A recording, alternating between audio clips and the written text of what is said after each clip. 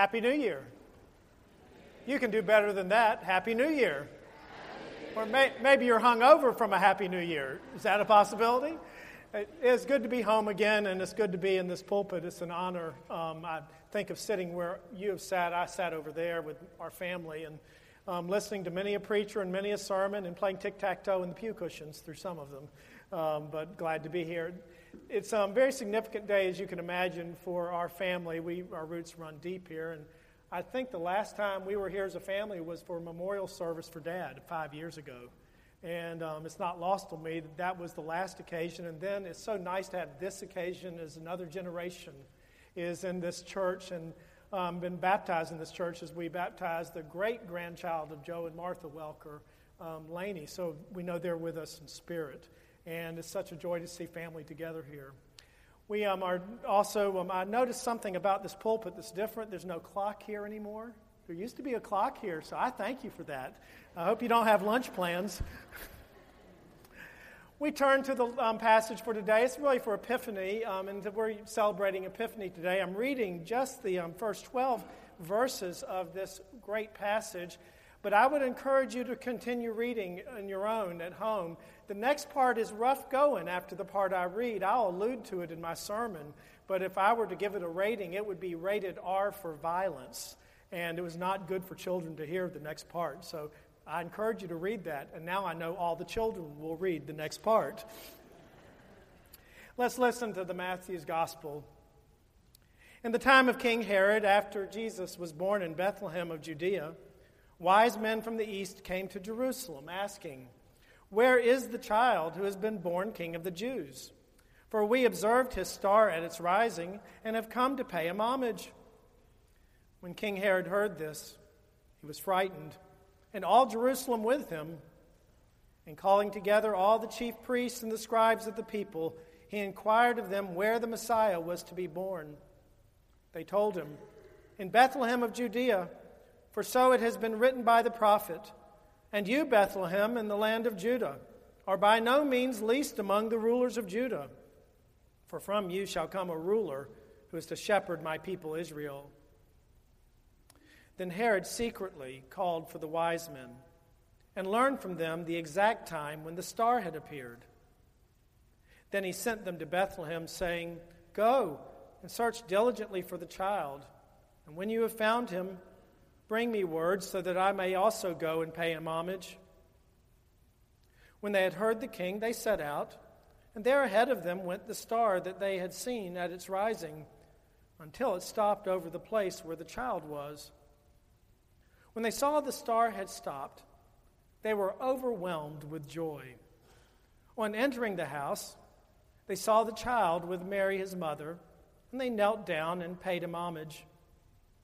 Then, opening their treasure chest, they offered him gifts of gold, frankincense, and myrrh.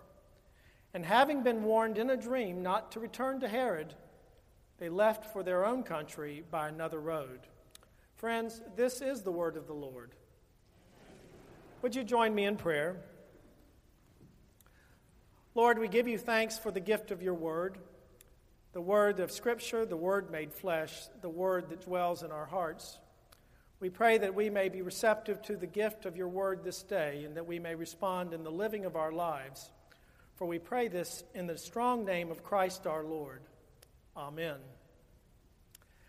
Well, I was thinking about this story this Christmas over the season in my own church, and actually was preaching and thinking about it over Christmas Eve and last Sunday. And I realized that something about the wise men that I'd never noticed at Christmas. Have you ever considered that they were the perfect Christmas guests? I guess coming to visit Marty made me thinking about this angle. Think about it. They come from afar. They bring gifts, expensive gifts, gold, frankincense, and myrrh. And then they leave and they go home. They are the perfect Christmas guests. They come, they bring expensive gifts, and then they go home. Now, maybe my sister Marty wishes we had done the same thing a few days ago, but she wasn't that lucky. We've been here 3 days, and we brought candy and bread and brownies, and that's about it. But they were pretty good candy and brownies. I also have to confess to you that it's very hard, whenever I read this passage, it's very hard for me to read the story of the wise men or the magi without thinking of a song that I learned right here in Riverside when I was singing in the youth choir years ago. Many years ago. We were offering this musical, Celebrate Life, for worship. It was around probably 72, 73. Dr. Stoffel was here at the time. Mrs. Giddings was our choir director, and Marshall Pearson was the I had to look up the title. He was the organist and the choir master. How's that for a title, being a choir master? I won't say any more about that. But I was given a part. I was so proud. I was given the part as one of those three wise men. And every time I hear this story, this is what comes to mind. We are three kings, we are loaded with shiny things. We rode on three camels that aren't very pretty. We're kind of tired and just a bit gritty. And then we go on. We are three kings, we are three kings. And it was a whole bit. And there, my friends and I, we were dancing up and down that aisle right there that's still standing. And we were a little bit wild in the 70s, weren't we? And the church is still standing. It was fun. It was just a lot of fun. Great for a high school choir to sing. But then when I read the text, I have to confess to you, I realize there's little funny in this story. Rather than fun and dancing, there's actually fear in the air. When the wise men show up at the manger, there is terror, there's fright, there's fear. They had come because they had been studying the stars. They were, after all, astrologers, Zoroastrian priests of another religion. They were looking for the signs of one who said to be born king of the Jews. So they were looking. They read the stars like New Agers in our time, and the star eventually led them to Jesus Christ, who even as a child was already a light to the nations. On the way there, they are stopping, asking anyone and everyone for more directions. They got as far as the star would take them, but they keep asking around town, "Where is the child who's been born King of the Jews? For we observed his star and it's rising. We've come to pay him homage." They were off by 7 miles. They were in Jerusalem, not Bethlehem.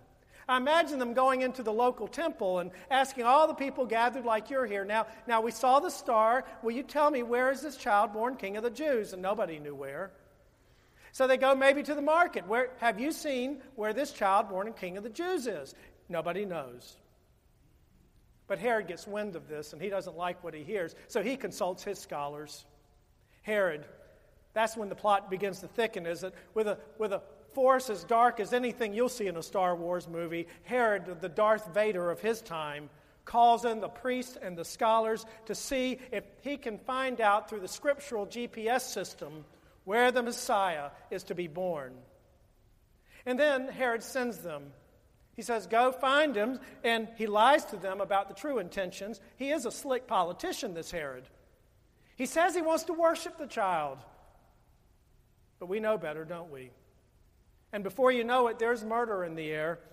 Fear, not faith, drives Herod. When Jesus is born, he doesn't see a gift to the world, the hope of the world, love to the world. No, what he sees is a threat to the throne. And he is right in a way. Jesus still opposes the ways of the kingdoms of this world work. Always has, always will. Herod is frightened by the very thought that a rival king might be born, so he does what many in power do when they're threatened. He seeks to eliminate the threat.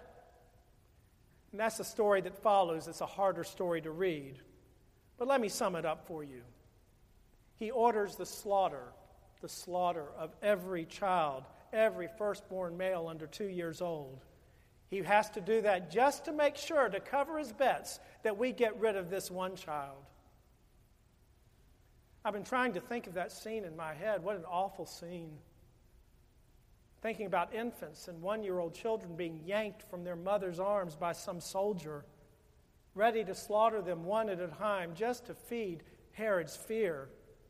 There must have been screaming and wailing. It had to be brutal. So you may understand why I used to skip over this part of the story, why I was so glad I was gone the Sunday after Christmas when we read that story, because it's kind of a dark story to read a couple of days after Christmas, isn't it? That's not exactly a very light thing to do. But I'm thinking I was wrong to skip the story, because I think I know what Matthew's up to here. In a way, I think what Matthew's really trying to do for us is to prepare us for the real world. He's giving us a statement about the reality of Christian life in the world as we know it, not as we may dream it were. It's a reality that faces strong opposition and demands difficult and dangerous choices if we are to be faithful to our witness that Jesus Christ is Lord of our lives and not something or someone else in this world. If we are to be faithful, it's going to be tough to bear witness that Jesus alone is the light of the world and that He is the King of kings and the Lord of all lords. Matthew knows that the world we are living in is a harsh world. It is a world filled with terror then. It is a world filled with terror now. Do I need to let any of us know in on that? It is a dangerous world, which raises the question, how is one to live out Christian faith in a world like this, a world filled with Herods and terror and fear? I return to the wise men for the clue. My friend Katie Crow, a pastor in my area, helped me see it. She said, looking at the wise men, we see the greatest gift they gave Jesus was not anything that could be laid at His feet, but the way in which they went out into the world after they encountered Him. The greatest treasure to the kingdom was not anything that could be found for the low, low price in the gift of the Magi box set, but in the way those wise men allowed Christ to break into their world and to transform their lives. And so I venture to say that the question before us is not what will we bring to Christ, but what will we take away from Christ, knowing all the cost involved? For it is not how we come to the manger, but how we depart from the manger that will define our discipleship in a world like this. Are we going to leave the manger, the same old, follow the ways of the world, or will we choose to follow the ways of the Christ and live out our faith in ways that will give the gospel of Jesus Christ a chance to save this world? The God who informed the Magi to go home another way encourages us to follow a different path as we live out our faith. I've come to think of it as that road less traveled about which Robert Frost wrote, two roads diverged in a wood, and I took the one less traveled by. And that has made all the difference. For me, and suggest for you, the road less traveled is the road traveled by those who follow the Christ in a world like ours. You know, most people, even Christians, are returning back to the new year, and I admit it's tempting for me, not too different from the way we just left the old one. I mean, how much has really changed? Having left their gifts at the manger, celebrated Christmas, they're going home the same way as they came. And they're returning the same old road that everyone else is going home on. And when I read the story, that just seems so sad to me.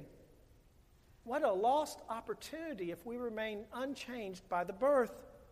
I mean, once you've met God in Jesus Christ, how could anything ever be the same again? We should all be taking a different road. T.S. Eliot ends his poem, The Journey of the Magi, imagining their thoughts as they go home. No longer at ease here in the old dispensation, with an alien people clutching their gods. The coming of Jesus means we grow discontented with the way things are, or used to be, or the way we used to be. Truth is, and you know it, His coming does not make our lives more comfortable or safe or secure. If anything, as I read the Gospels, Jesus creates discontent in the lives of those who encounter Him. If you don't believe me, go home and read any of the Gospels this afternoon. So no wonder it's the road less traveled in our world, even by many Christians, because it's the harder road, to be sure. Those who travel this road are no longer at ease in a world not committed to the ways of Jesus. A strange, unfamiliar road less traveled is now our path, the path of following and teaching the way of Jesus. Today we set Lainey on that road, as every one of us, I suspect, or most of us, have been set on that road here at baptism. It's a road that if she fulfills her baptism and God blesses her in that, it will change her life. This church set me and my sister and my brother on that road. I found an old bulletin and old Dad's stuff. Dad had he had hordes of stuff. He had old toll receipts. He had stuff. But one of the bulletins I cherish is from Riverside Presbyterian Church, December 23rd, 1956, where it was the date of my baptism over there. Looking back, I realized that was maybe the most important day of my life when Joe and Martha Welker stood up there, just as it's the most important day for Lainey's life today. Because here, thanks to that baptism and thanks to this community of faith, my life took a different road than many people. It started right here, thanks to singing in choirs and people who taught me in Sunday school and youth group and were patient with me and let me dance down the aisle and all that silly stuff. It's a road that's taken me especially in the area of mission. I left Riverside thinking that mission was the core of the life of the church because you taught me that. I remember Christmas International House. I was talking to Michael, the sexton, earlier. Michael and I were reminiscing about how hard it is to set up for Christmas International House. I remember the Brooklyn ministry here, and we had African Americans coming here in the 60s and 70s and coming to youth group and coming to choir and coming to Vacation Bible School. And later I heard the story. I don't like to tell you this, but it's a hard story. But some people would not send their children to Vacation Bible School because African Americans were there. That was back in the 70s. I know it's different now. But you took a cutting edge. You were always helping those in the community. This has always been the mission-driven church. It's in the DNA of Riverside. I'm so glad to hear that you're going to have a conversation about Syrian refugees here. Sharon and I have been privileged to go to Turkey twice now with some Muslim guides and friends. And one of the things that left an impression was being on a Syrian refugee camp 2 miles from the border of Syria and watching them flood in to camps and to places where they had a soup kitchen. And literally on the side of the road everywhere were little families, not even a tent, living there. I went back this year. They had moved to Izmir, a coastal city that looks like San Diego. And there in the median, families living with no place to go. I remember looking in the eyes of a 25-year-old, a woman holding her baby, probably the same age as Lainey, and how different the future is for that mother and that child than it is for Lainey. Holding that child, and I'm thinking, this woman has nowhere to go home to. This woman has nowhere to go. And that child is stuck in the middle of an event larger than she is. So thank you for addressing the topic of Syrian refugees. It is about God's children in the world. I know you would do it because it's in the DNA of Riverside. And thanks to you, my DNA spread to other churches. And I don't have time to tell you, but many mission trip later, I'm still going on missions. This week, Tuesday, I leave for a little village in Zambia. And I'm not Zambia, I've been to Zambia, but in Guatemala, a little village of 600 people. And we've been working with partners there. And this week, Riverside will come home to me. Guess what they're doing there? They're raising tilapia on top of a mountain. It's like going to Beach Mountain, and you're raising tilapia. And you know what they need us to do? They've never cleaned a fish. Well, Floridian knows how to clean a fish. We're going to teach these Mayan women who have a 4th grade education how to clean fish. That's a great thing. The journey that started at this baptismal font and starts for Lainey and for all of you, it takes you some strange places, I'm here to tell you. And when I think back on my life, I'm getting old now, so I'm thinking back a lot more. I know my mind always comes back here about why I do what I do and who I am. It comes back to you, my mother church, Riverside. A church that, if it taught me nothing else through everything you did, it taught me the great commandments to love God and love neighbor. Those are the greatest things Jesus wants us to do. This was the church that taught me in thick time, good times and thin, that forgiveness and reconciliation are core values of Jesus, and they should be our best expressions of loving God and loving neighbor. Well, I can't speak for you, but that's the kind of road you set me on. I trust it's the same kind of road Lainey and many of your children are set on as we try to teach each other how to follow Christ in a world like ours. It is a road less traveled. You know, the challenge of following Christ in the new year may be best summarized by the great theologian of North Carolina, James Taylor. He sings this wonderful song, Home by Another Way. He writes, "Steer clear of royal welcomes, avoid a big to-do. A king who would slaughter innocents will not cut a deal for you. Time to go home another way. Home another way.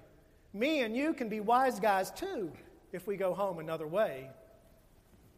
So before Sharon and I head up in a few minutes, up I-95, whatever that bold traffic's going to be, we're going home. Let me just leave you with this thought. This year, don't go home the same road that you came. Don't leave the manger that way. Take the road less traveled.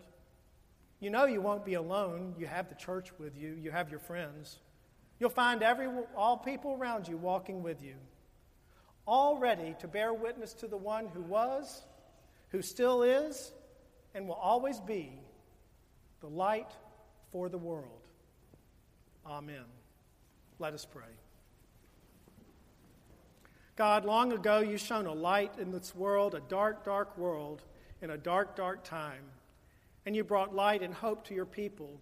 And you called disciples to follow, to share that light with others. Lord, enable us and help us and transform us so that we too can share the light which you wish to offer people in our lives and through our lives and into this world. We pray this in the strong name of Christ our Lord. Amen.